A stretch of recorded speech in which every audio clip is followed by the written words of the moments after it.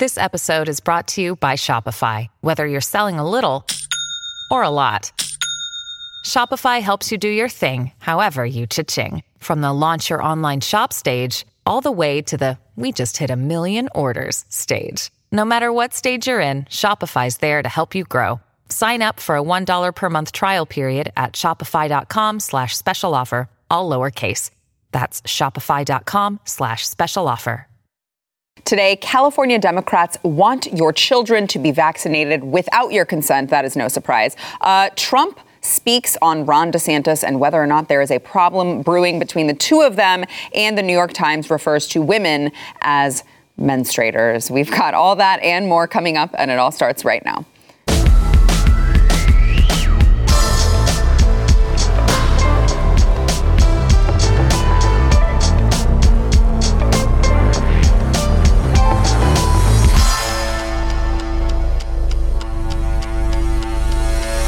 Welcome to the news and why it matters. Happy Friday. I am Sarah Gonzalez. I'm saying happy Friday. Is it coming through that I feel happy. Very happy? Mm-hmm. Okay, good. I'm joined by Stu Bergier, host of Stu Does America. Thank you for being here, Stu. In your lovely Zip Up Blaze Media. They gave us free swag, so yeah, it's great. You can find it at shop.blazemedia.com. You're welcome, management. Also joined by John Doyle, Blaze TV contributor and host of Heck Off Commie. And also, you can see John Doyle and myself later tonight, right behind me on the You Are Here set. This is true. We're all very excited for that. I mean, you expressly mentioned that you were excited to not be doing just one show today, but two shows today. Yes. On a Friday, too. Yeah. Well, John always accuses me of not working very hard, so I'm trying to change that. That's the opposite of true. There's nothing I love more than a girl boss, is my favorite. Oh, yeah, I know. You're all about the women who work. All right, so let's get into the story coming from California. California Dems put forward a proposal that would allow children over the age of 12 to receive vaccinations without their parents' consent or even their parents' knowledge. This is Bill SB 866. And, they say this, here's one part of it that I'd like to point out, too. They have a caucus that is called the Vaccine Work Group Caucus. This is in California. Yeah. So they formed this caucus, they say, to handle all of the misinformation surrounding COVID-19, which I'm sure in California, this caucus is just unbelievably scientific and factual, all of the things that they do. But they want to make sure that children 12 or older do not need their consent of their parents to receive any of these vaccines. They say approved by the FDA and recommended by the Advisory Committee on Immunization Practices of the U.S. Centers for Disease Control and Prevention.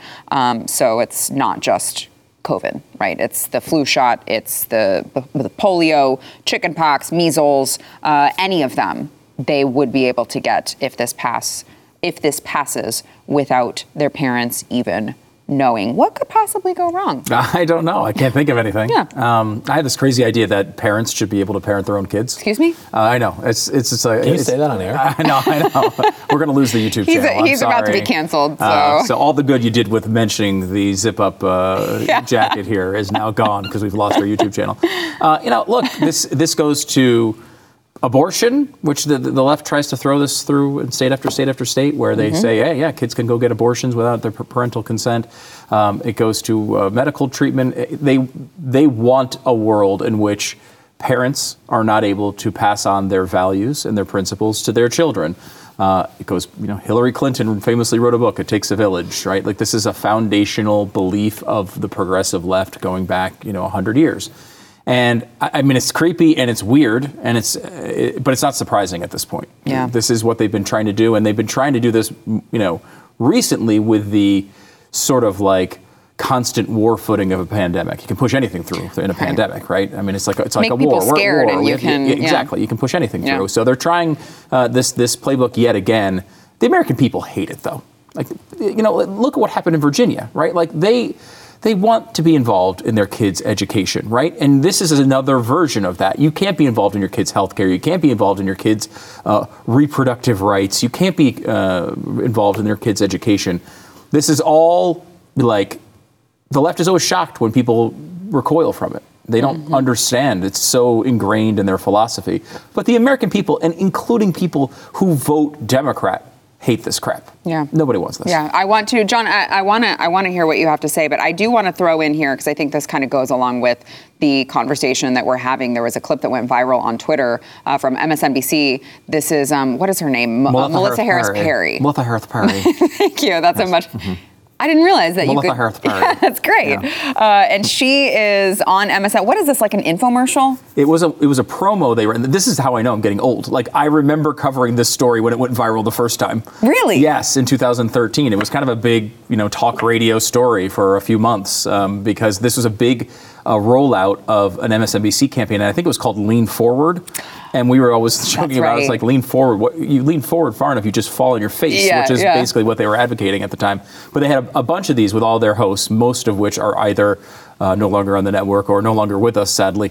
But they had all these where they would kind of profile their little view of the left and where we should be going as far as news coverage and culture, and this was Melissa Harris Perry's version. Yeah, so this is her very, very scary assertion here about children and who they belong to. Watch. We have never invested as much in public education as we should have, because we've always had kind of a private notion of children. Your kid is yours and totally your responsibility. We haven't had a very collective notion of these are our children. Right. So part of it is we have to break through our kind of private idea that kids belong to their parents or kids belong to their families, and recognize that kids belong to whole communities. Once it's everybody's responsibility and not just the households, then we start making better investments.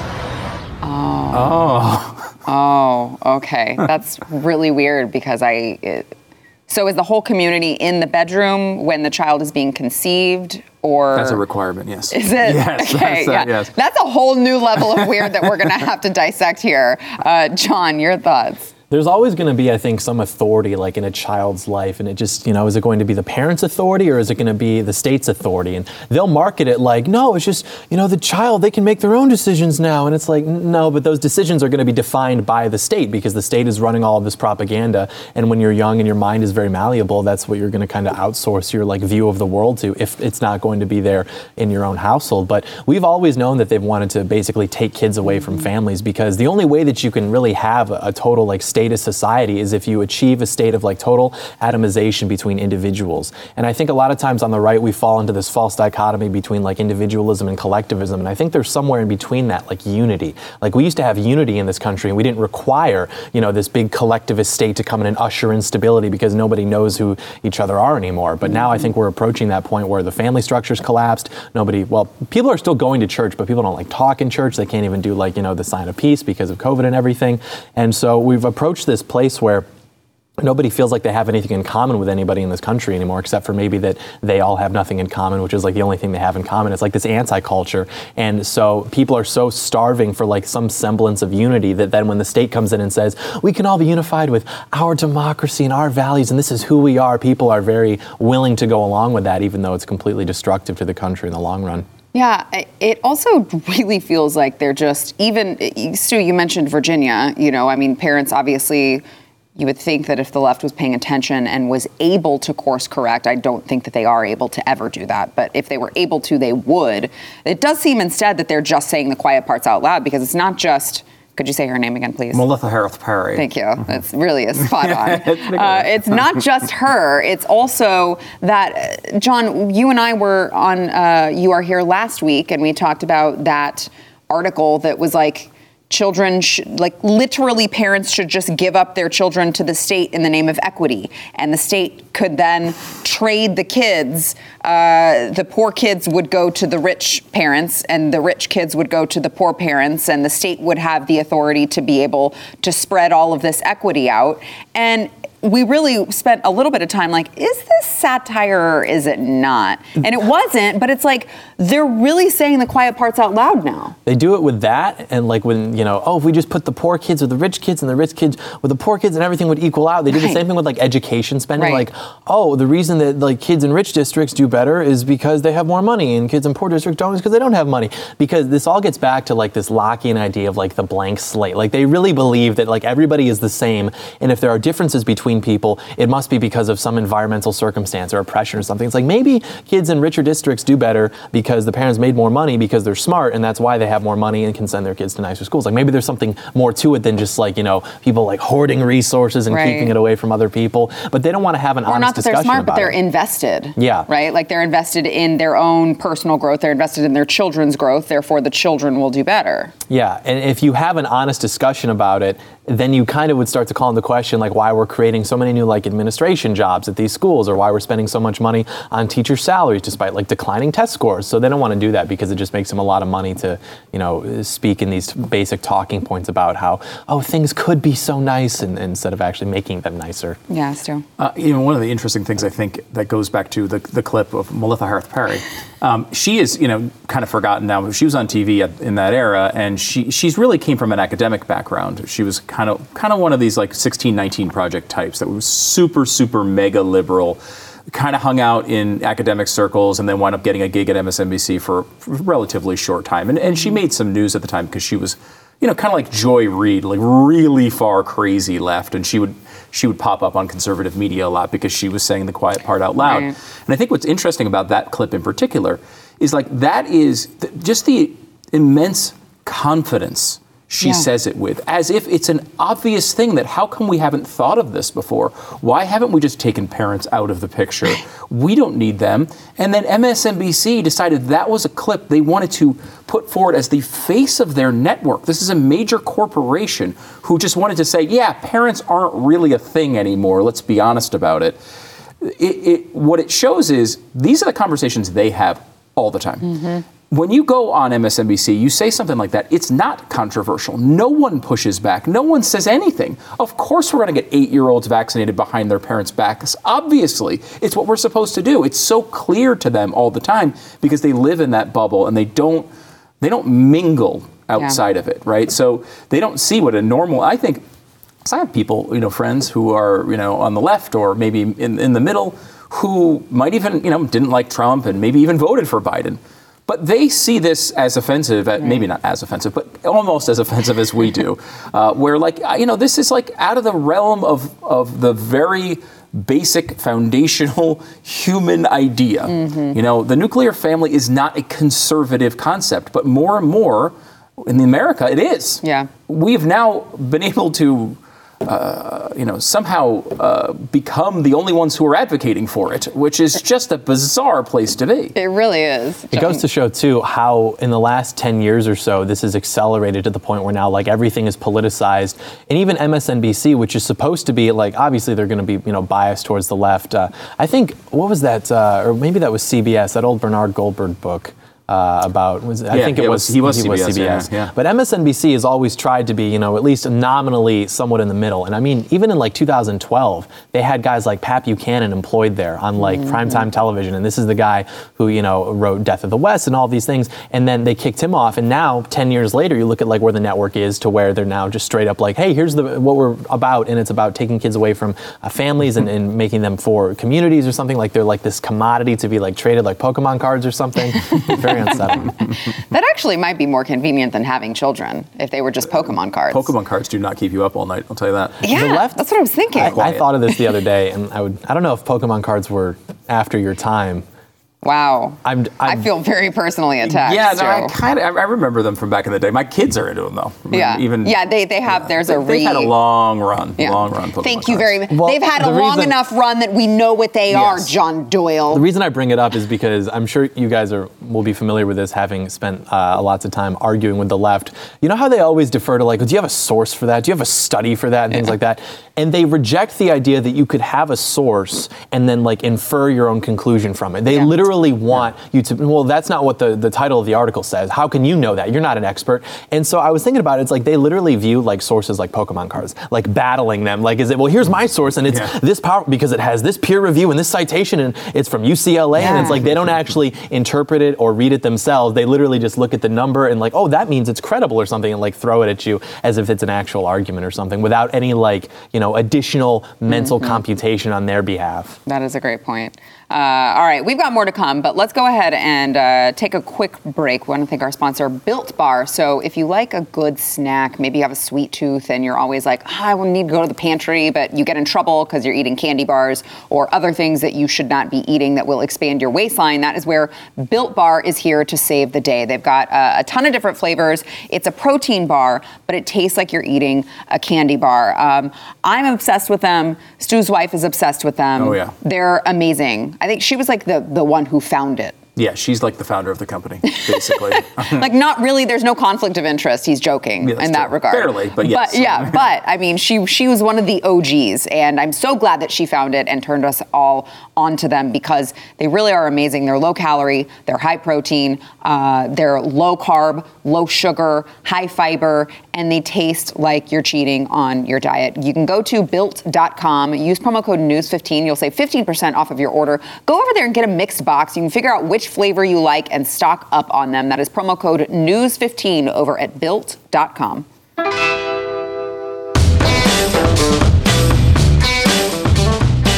Donald Trump, you know, he's been making the rounds. He's been doing some rallies, but he's also been he's had this weird, tense relationship, some may say lack of relationship, with Ron DeSantis lately, according to the reports, right? All the reports are like, oh, Trump is mad at DeSantis and Trump aren't speaking. And I think a lot of it is like media trying to start a battle that doesn't actually exist yet. And I think a lot of it probably is Trump's ego.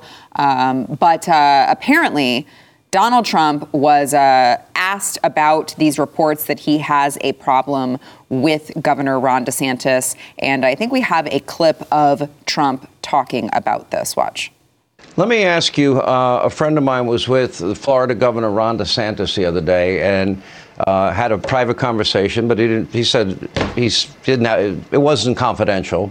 And he asked if any of this, if there is any conflict or bickering between you and him, and he said absolutely not. He said it's total BS.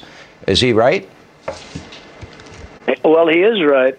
I get along great with Ron. Ron was very good on the Mueller hoax. He was right up front, along with Jim Jordan and all of the rest of them. They were fantastic. The Republicans really stuck together, and it was a great thing. And Ron was one of them. And Ron wanted to run, and I endorsed him, and that helped him greatly. And he went on, and he's done a really terrific job in Florida. And I think, Ron has been very good. He's been a friend of mine for a long time. It's totally fake news. I think Ron said last week, he said it very publicly, he says, the press is never going to get in the middle of my friendship with Donald Trump.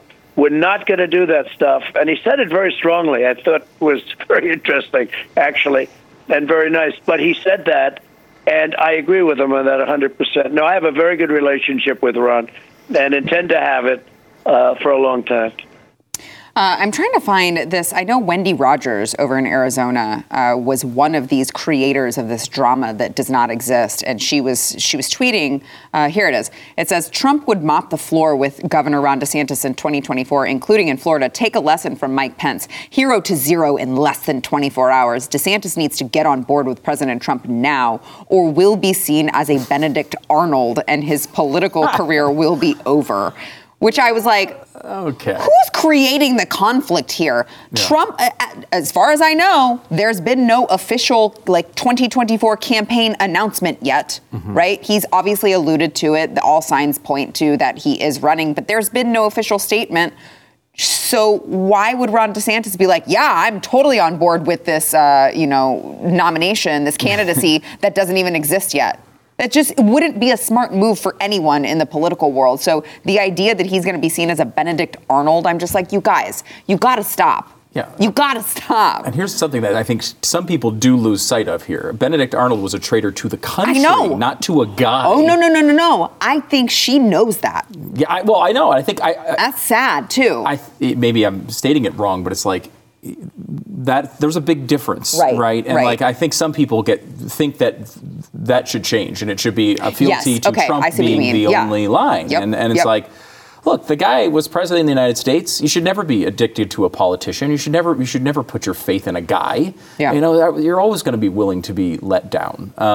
Look, I don't believe a lot of the hype with this sort of fight, but I think it's important to acknowledge that, like, first of all, Donald Trump, if he wants the nomination, it's basically his. If he decides to run, I'm going to be very surprised if he loses. He's at, 70 some odd % in polls, even against DeSantis and Pence in the same race. Now, there is maybe a little bit of fade among the base on some issues. Do you find it, hold on, do you find that to be odd? I just find it to be odd, though, because it's like, but why is it like that when he just lost? Right? Like, what did he lose? Well, I'm pretty sure he's in I know Florida what you're saying here, John awful Doyle. Amount of time. So regardless of how he lost or whatever, he was in the Oval Office for 4 years, and he's no longer there. It just seems weird that it's like, well, it's his to take if he wants it. It's his to take the primary if he wants it. Well, I'm not saying he would win the election. No, I know. It just might. seems weird. It's like he just went through all of that, and he is not the president, although he ran and was our nominee, and now it's still up. It's still his if he wants it. I don't know. It just seems weird to me.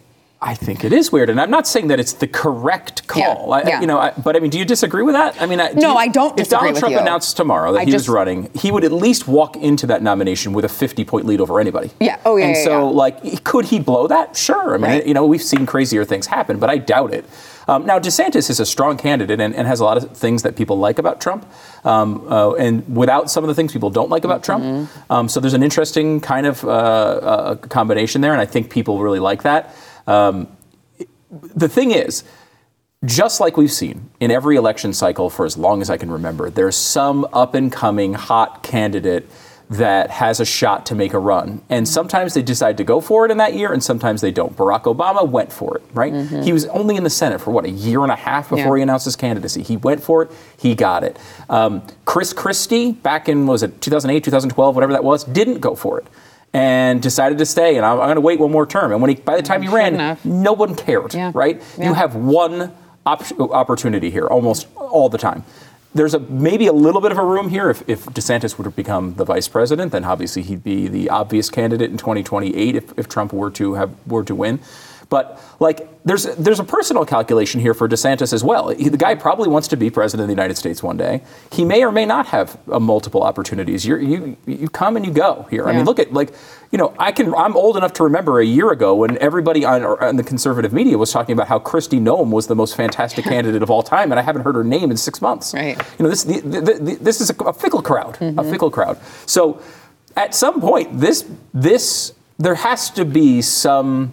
If DeSantis wants it, which he has not clearly said yet, but I think he does, and I think Trump is at 99% from every one of his aides, at some point these guys are going to get in a race against each other, and there's going to be some fireworks. There's no reason to rush it, right? But if they do want to go for this, DeSantis has just as much a right as anybody else to step into this race and say, I think I should be the guy. Yeah. And here's why I think I should be the guy, as does Donald Trump. And we can't just be this. He's not betraying the country. He's not betraying the country by running for president or not agreeing with every single thing. The one thing that seems to have some credibility behind all this, or at least maybe does, is that Ron DeSantis, of all the rumored 2024 nominees, is the one guy who hasn't publicly said, if Donald Trump runs, I won't. Mm-hmm. He's the only one who hasn't said that publicly. A lot of these other candidates have said it. Now, you might as well say it because, number one, if you reverse yourself, no one seems to care about these things anyway. And number two, if he runs and he's in the race, you're probably without a chance of winning. Yeah. So you're probably not going to go anyway. DeSantis might be the one guy who could change that calculus, though. And look, if he thinks if he could be the president of the United States and be the best president for this country, he should consider running, just like Donald Trump should. Yeah, John. I'm not against President DeSantis. I don't like, though, that a lot of people who have been propping him up have been doing so, because anytime we see an example of competent right-wing leadership, we're like, this guy's got to be the president. Yeah. And it's right now, which I think was the Kristi Noem thing that you referred to. We're like, oh my God, it's a woman. Who's a Republican. She's not even competent either. I didn't even. She think seemed to be. Well, but she didn't do any restrictions, right? She never did a mask mandate. She did a lot of things in that 2020 era. That era, she was pushing back against the grain a lot. Places like Texas, famously, Abbott put on a mask mandate and stuff. Yeah. She didn't do any of that, so she had a lot of love then. Yeah. But it's fickle. Yeah. And that's the thing too with so we need examples of state governments who are competent to hold other state governments who are like, semi or incompetent accountable. So like, Greg Abbott has a fire under him right now because of people like Ron DeSantis who are setting such a good example. So to throw him into the DC swamp and assume that he's going to be just as effective is just not true. I mean, we don't even know what the presidency is. Like, presidency under like FDR is a lot different than a presidency under like, Donald Trump or even one of these other people. So I think the reason that Trump needs to go to Washington is simply because of like what he represents as like a shock to that system. Maybe he's effective, maybe he's not. But it's like if we put DeSantis in there, who's going to run Florida? It's just not going to go as well. Charlie Crist can do it. He's great. I've also noticed that a lot of the people who were against Trump in 2016 are all of a sudden very pro DeSantis. And so I noticed that, and it sets off some alarm bells. Because, you look at like what DeSantis is doing. Also, if we're talking about like a proactive movement, too often what I think Republicans do is react, like, the left, they should stop doing this or stop. But then they're not necessarily setting agendas forward. Donald Trump did that. He said, we're going to build a wall. We are going to have our nation. We're going to bring back our jobs. You look at DeSantis, great guy. But what he's doing is reacting to only the most extreme examples of leftist policy. Critical race theory, teaching white kids to hate themselves, not in my state. Vaccine mandates, not in my state. And we're like, this is the guy who's going to carry the torch. And it's like, that's great. That's good that he's doing that. But is that like really the guy who's going to carry the torch, just reacting to the most extreme elements of the left marching down the field? I'm not so sure that that's the case. DeSantis has kind of awoken this like populist sentiment about like, we're going to break up the big tech monopolies and we're going to go after these big corporations. And it's like, that's not why Donald Trump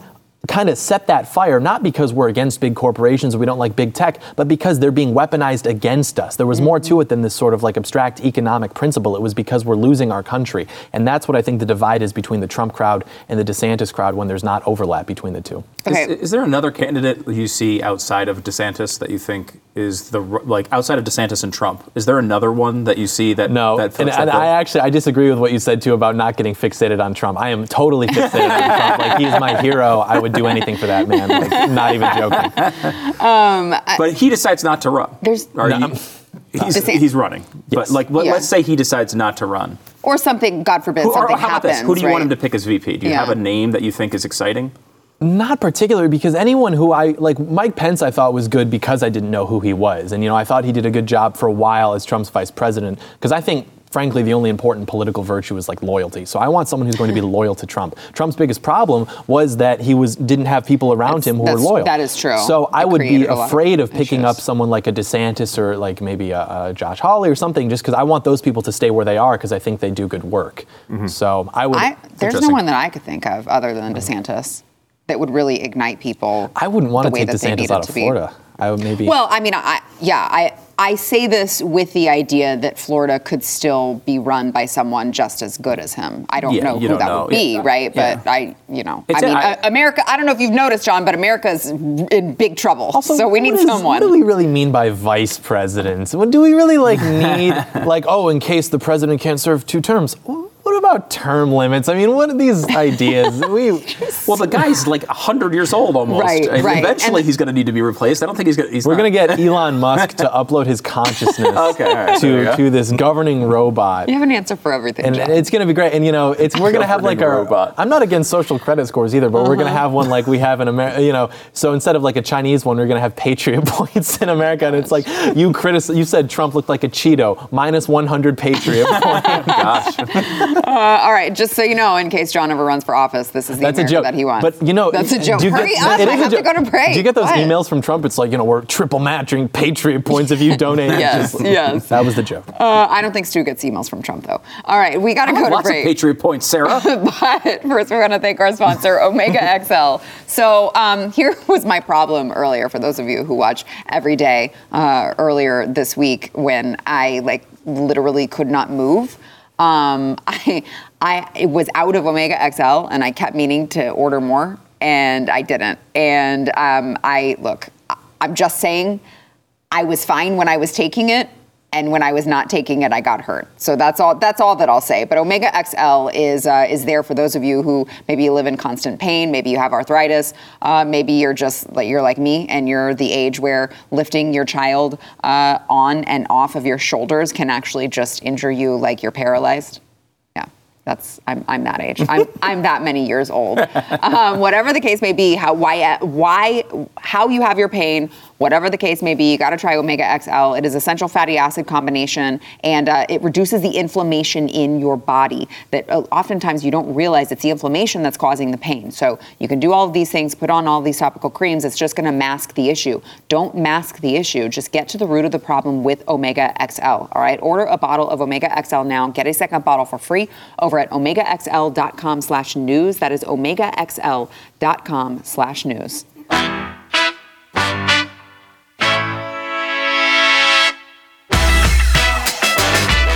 Okay, I want to get back to 2024 for a second, because I think the most fascinating part about that is that now the Democrats, all that we're hearing is that the Democrats are talking about Hillary Clinton coming back. These are the reports, right? You don't buy it? I don't buy it. Because if that is the case, I am bring Trump back, please. I am all Trump Clinton too? Again, God, that's what this country deserves, honestly. It is 100% what this country deserves. I will fully agree with you on that. To have to go through all of that again and all of the coverage, and just, I really think it's what we need. You know, I don't think so. I don't think it's going to happen, right? She, I think, wants the attention, and she correctly recognizes that no one will, until she says no definitively, people will still talk about her. And so she can keep going on to programs. She'll go on to programs, so people will listen to her podcast to see if she mentions anything. Right. You know, all that stuff goes on. You know, I think one of the things that's weird about the left and, like, you know, former candidates like Trump, for example, I think a lot of people look at Trump and say, okay, we want him to come back because we know he could beat, you know, whoever the candidate on the left was. That's not how the left looks at Hillary Clinton. They look at her as someone who failed against a candidate she should have easily beaten. Mm-hmm. I'm not saying that's the correct way to look at it, but that's how they look at it. They look at it as the biggest missed opportunity in history, where it should have been an easy walk into the White House, and she blew it. Now, again, is that the correct way of looking at this? Probably not, but that's the way they look at it. Right. So I don't think they look at her, I think, in a way, the same way the right looks at, like, a Mitt Romney, where they look at him and be like, how did you not win that? Mm-hmm. Like, really, in the middle of all that, you failed? You suck. Go away. I think that's the way the right feels about Romney. I think that's the way the left feels about Clinton. If she did run, I don't think she would win the nomination. But I just don't. I think she's. Who do they have, though? Well, Gavin Newsom. Yeah, Newsom's one, I think. So you think? I am afraid of him because he's a good-looking guy, he's charismatic, and you know, as much as these coalitions would like to, you know, talk about how much they love, like, you know, POC, LGBT, like, if you have, like, a straight young white guy up there who's, like, good-looking and, like, preaching socialism to the masses, like, that's what's going to get these people out to vote.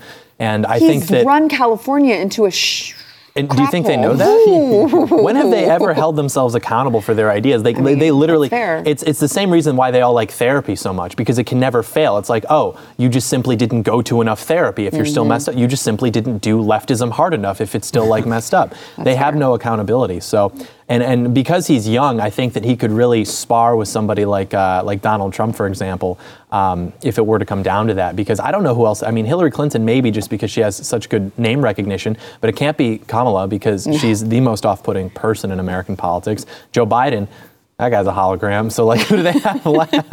I know. I really am, like, fascinated by how they have no bench whatsoever. Of course, we just spent the last segment talking about who the hell we even have. Trump.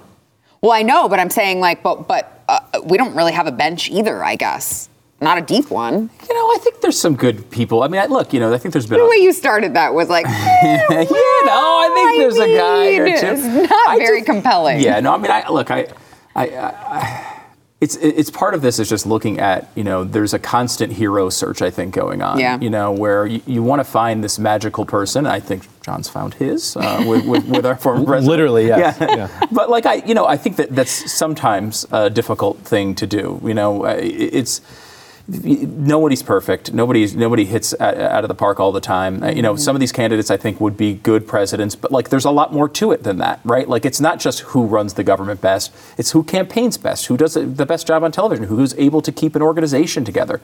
You know, Donald Trump kind of mixed all that stuff up. But you see, going back into past races, and when they become more conventional, when you're used to sort of the dynamic of a race, a lot of that stuff comes back into play. And, I don't know. I mean, Ron DeSantis has won one race. He won it in a very close race in a purple state, which is really hard to do. And I think he'll be reelected in Florida. I think he'll be, easily. Is he the guy that's actually going to get that nomination? Yeah. I think he'll win that probably pretty easily. But you're right. That it's, like people like Hawley, some people like Tom Cotton. There's certainly some of those people who have run before will probably try it again. A lot of this has to do with Trump, though. If Trump says he wants it, it's basically his. He'll clear the field, save for probably one or two people. You'll probably get someone, from the Larry Hogan wing of the party, someone who's going to bring us back to, moderate republicanism. Maybe you get one or two other challengers. I think one thing that's interesting maybe to this table is I think Trump has opened himself up to someone who's more skeptical on vaccines than he is. Right. He is his constant sort of look. Yeah, John.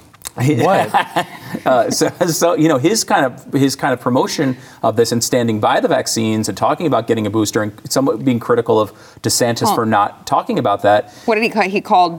He said gutless. Yeah, gutless politicians who won't admit if they got it or not. Yeah. I think there is. I don't know who that person is. But my thought was, and we talked to him the other day, was Rand Paul, where you could see a guy who's been he's been kind of leading that sort of skeptical part, beating up on Fauci and stuff. You could see, I think, that relating to some, though it's a much different wing of the party than Trump is from on all other things. So I don't know if that's the exact right fit, but I kind of feel like there will be a couple of other challengers, but no one's going to make a dent in Trump. I mean, Trump, I think, sails to that nomination if he wants it. Yeah, John, I will give you a 30-second rebuttal.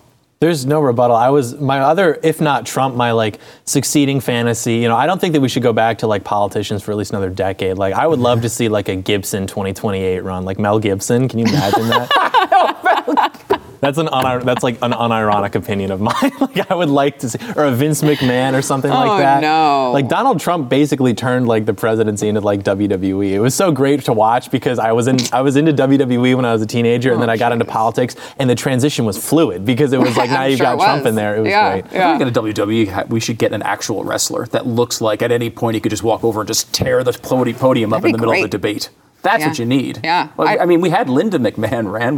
Were you excited about that? Yeah. Were you into the Linda McMahon much. candidacy in Connecticut? Well, no, but for a different. I'm not the hugest McMahon fan in general, but if you had who'd be a good wrestler that'd be a good president?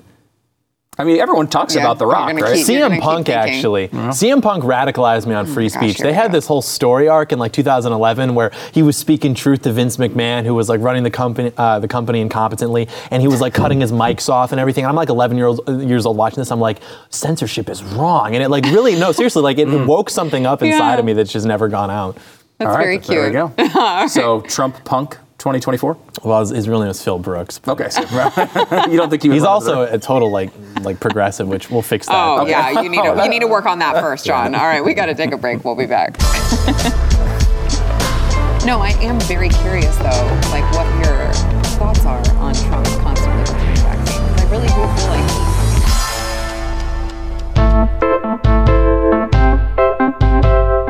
Apparently, there's a new milestone over at the New York Times. They have referred to women as menstruators. This is the first time ever in the New York Times in a Thursday article yesterday on changing attitudes towards feminine hygiene products. So that nowhere did they say they used feminine pronouns. They did not use the words woman or female at any point in the article, and they only said girls in reference to two specific girls that the New York Times interviewed for the piece. So they say people, they say young people, they make all of these, weird turns to make sure that they didn't say women, female, feminine pronouns, and then, of course, refer to them as menstruators, which obviously is the first three letters of that word. Problematic. Men. Mm-hmm. So very. And men seems to be in women too. So right. For all of multiple different all of ways. this is very problematic. Yes. So this is a bizarre one. I mean, I don't know that this is like a statement that they're never going to use the word women again. I mean, it is a story about feminine products, so it may it's almost the reverse. Like, it's not that they are using menstruators for the first time; it's that they're not using women along with a story about menstruation. Correct. So right, because this is not the first. Like the other things that they've done, chest feeding and birthing person, and they've even said vagina owner. Vagina. Can you lease to own? I don't know how that. I don't know how it works either, Stu, exactly. And I have one. Yeah. So okay. Are you renting, or what's your position? I'm not renting. Okay. No space available. Yeah, because interest rates are low, so it's a good time to open up a new lease. It's just a weird thing, right? I mean, it doesn't make much sense, and. Looking at the conversation about this, I was reading something about we're going to do something on this tonight on Stu Does America, but the whole Leah Thomas swimming situation where, they now are saying that maybe she threw the race against the other transgendered swimmer to show that she could lose. And that was such a weird headline, too. It's so weird. The whole thing is just, it's impossible to follow. I know. I can't even understand the stories. Especially when they start calling individuals they. Yeah. And I really don't get it. But one of the things that's kind of at the front of that, and all of this gender stuff from the beginning, is there's this accusation from people like the New York Times that conservatives, people on the right, there's hate there, right? Like, the reason why we talk about this is not because we care about women's sports and the competition level. It's because we hate anybody that's different than us, and we're just complaining about it all the time. But it's like, and I did not know this until today, but there is the first non-binary Olympic athlete is going to be in the Winter Olympics. Did you know this? Oh, no, I didn't. They are going to be in the couples skating situation. So you've got a woman, a menstruator, on one side, and then on the other side is a non-binary person. But what are they really? A man. Okay. So it still is a woman and a man. Right. Okay. It's a woman and a man. Right. But she's saying she's non-binary. So in their eyes, it's not a woman and a man, right? It's a woman and a they. Okay. My point to this, though, is have you heard one conservative get all up in arms about it? No. And of course, the answer to that is no. We don't care at all. It doesn't change the competition level of the event. Right. Like it is a guy and a girl in an event that is normally a guy and a girl, and the guy seems, with a beard, by the way, seems to think that they're a they. And whatever. They're a they. I know people get pissed off when you don't care about this stuff, but it's like, I don't care about ice skating at all, so it's really hard for me to get up in arms. The bottom line, though, is that no, I don't care about swimming either. Yeah. But there is a line there for the actual sport and taking women out of these competitions and ruining their athletic careers. When it's not ruining their athletic career, I don't hear one person on the right up in arms about it. Yeah, that's a great point, John. This is what 100 years of feminism does. I mean, it started because they thought that they could be more than women, and then they've totally erased what it even means to be a woman. I mean, they said women are more than their vaginas. Now they literally are just reduced to, you menstruate, you have a vagina. Vagina owner. And it just comes right back to bite them, I guess. Yeah, it's a really sad time that we're living in. All right, we got to take a break. We'll be back. I feel like they have 48 more places now, 2.95% if you have good credit.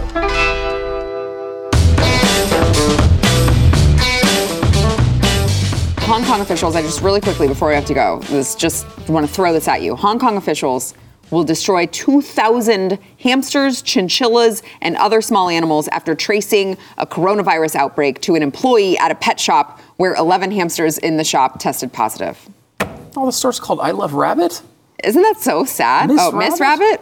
Yeah. So they're just like, we're destroying the animals because they have coronavirus. So they must have been the ones who gave the virus to the humans. And here is a picture of people with their animals in baggies giving their animals to the government, I'm told. This hamster side right here. It's like Stalin said, one dead chinchilla is a tragedy. 2,000 dead chinchillas is a statistic. I can't, this is very sad to me. I keep thinking about it. The poor hamsters. But I am a previous rat pet owner. So I have a hamster, Nibbles.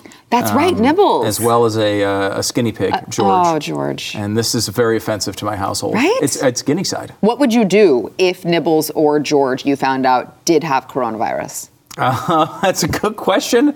I would not be performing a test to find out, so I would never know. Okay, Yes. yeah, that's maybe that's actually where we're getting it from. Maybe it's all been rodents this whole time. This whole time. Yes. In that case, we owe an apology to China. Yeah, I do.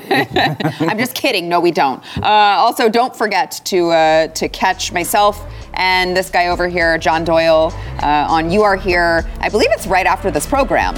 So you can catch that if you are watching Blaze TV. It's on YouTube, streamed on YouTube. You can catch that tonight. We'll see you there. Thanks, guys. Stream and subscribe to more Blaze Media content at theblaze.com/podcasts.